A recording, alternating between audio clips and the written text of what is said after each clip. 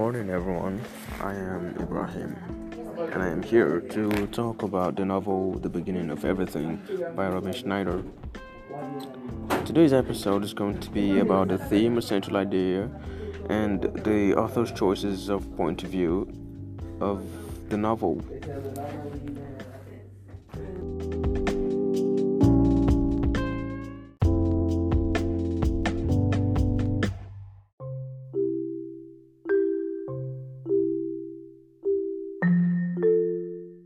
Okay, welcome back. Now, for the first topic of the day, we'll be talking about the theme of the novel. Personally, I think the theme of the novel is rebirth. I think it's about how Ezra bounces back from his tragical abyss he's been in. And this tragical abyss is the situation he was in. He had an accident which involved his legs being crushed, and his superstar girlfriend apparently cheated on him. After this happened to him, the two things that shaped him are gone. He's no longer who he was anymore. And now he needs to find a new identity for himself. He needs to become a new person. To become a new person, he needs time, and he needs help from his friends and family and doctors and therapists. And he did get help from his friends and his family and, of course, his doctors. And evidence of him getting help is shown on page 195 when Cassidy tells him, "You need to express yourself." This quote basically means Ezra needs to find himself. He needs to be able to relate to other people. He needs to be able to realize that he's no longer Ezra. He's no longer the golden boy. Now he's no longer a jock. He's just a nerd. He's the limp nerd boy who's always sitting in a gloomy side wearing black clothes that looks like a vampire. So, to be able to express himself, he needs to be able to find new things to do, find new friends, find new everything. And he shows this when he says, "If I didn't want to hang out with my old friends, I probably shouldn't keep dressing like I did."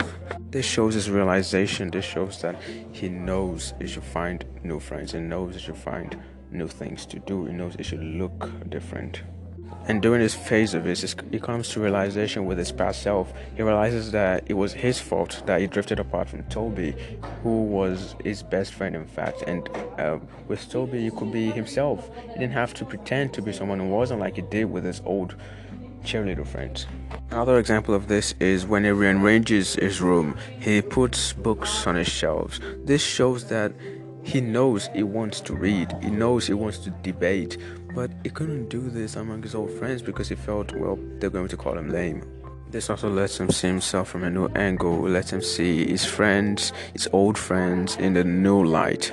And by seeing the people in a new light, he realizes that he had made bad choices of friends in the past. And by realizing this helps him become a new person. This helps him become a new Ezra.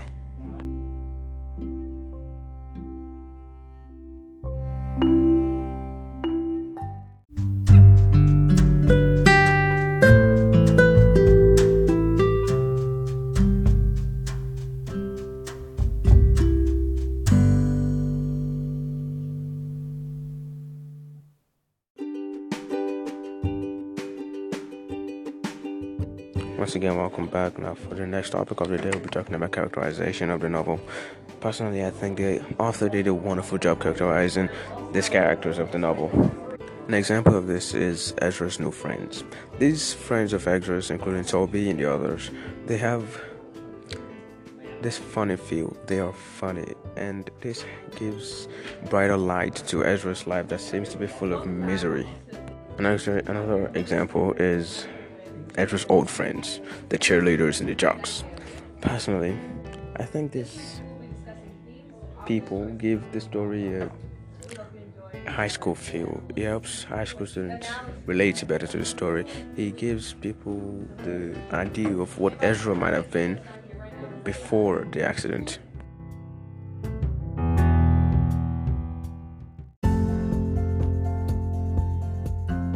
Now for the most important characters of them all, Ezra and Cassidy.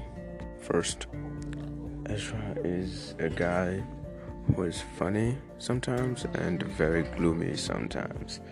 This characterization of it reflects in the story because the story is funny sometimes very gloomy because of disasters like a severed head, Ezra shattering his leg, his girlfriend cheating on him. But at the same time, this disaster also was shape Ezra. For example, when Toby caught the severed head, Ezra drifted away from him. This made him an awful friend, a very, very bad friend. And the other disasters, which are, by the way, the main ones, are the ones that helped him come to realization of himself, are the ones that helped him become a new person, a new Ezra, as I said before.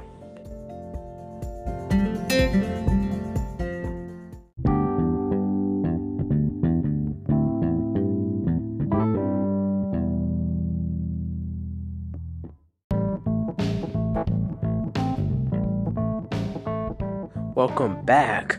Now for the next topic, which is also the third topic of the day, we'll be talking about the author's choice of words in the novel. I believe the choice of words the author chose to use in this novel they reflect youthfulness, they reflect high school. This choice of words shows that most of the characters in the novel are mostly youth or children or people who are just childish. This makes it easier for the audience to relate to people because most of the audience will mostly be high school students or college students. The way the characters speak by making little mistakes in their sentences also helps the audience relate better with them. It makes the audience feel that the characters are real. It makes the character look like just another person you'll meet on any other normal day in your high school, in your college. This choice of words also helps. This slangs and little mistakes also helps give the novel a brighter feel when the plot is meant to be gloomy. This is because in a story where the first thing you know is that the main character shatters his leg and his girlfriend cheated on him and all these things, it makes the story look gloomy. Without even reading it, you know the story can't be that bright. It can't be that happy feeling. So when the slangs and mistakes and the choice of words of the author comes together, it makes you feel brighter. It contradicts the main plot of the story. Overall, the main point of the author's choice of words is to make the story brighter.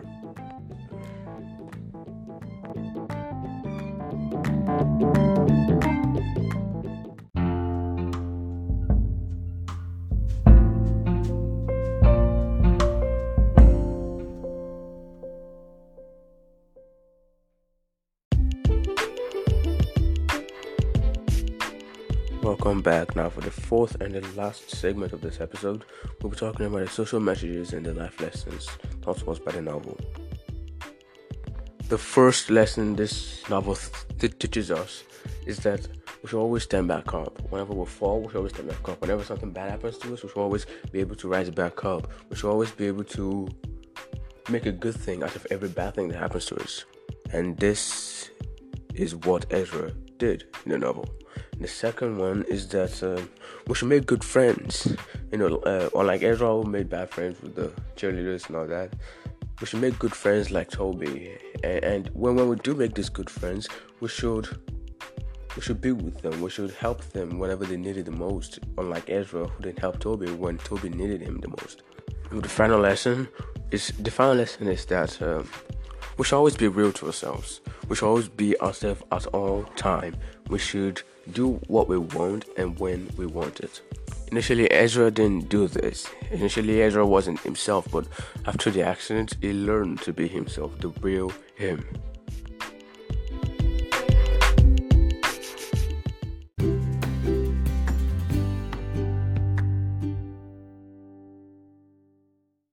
Okay, that is it for this episode. Thank you for listening and goodbye.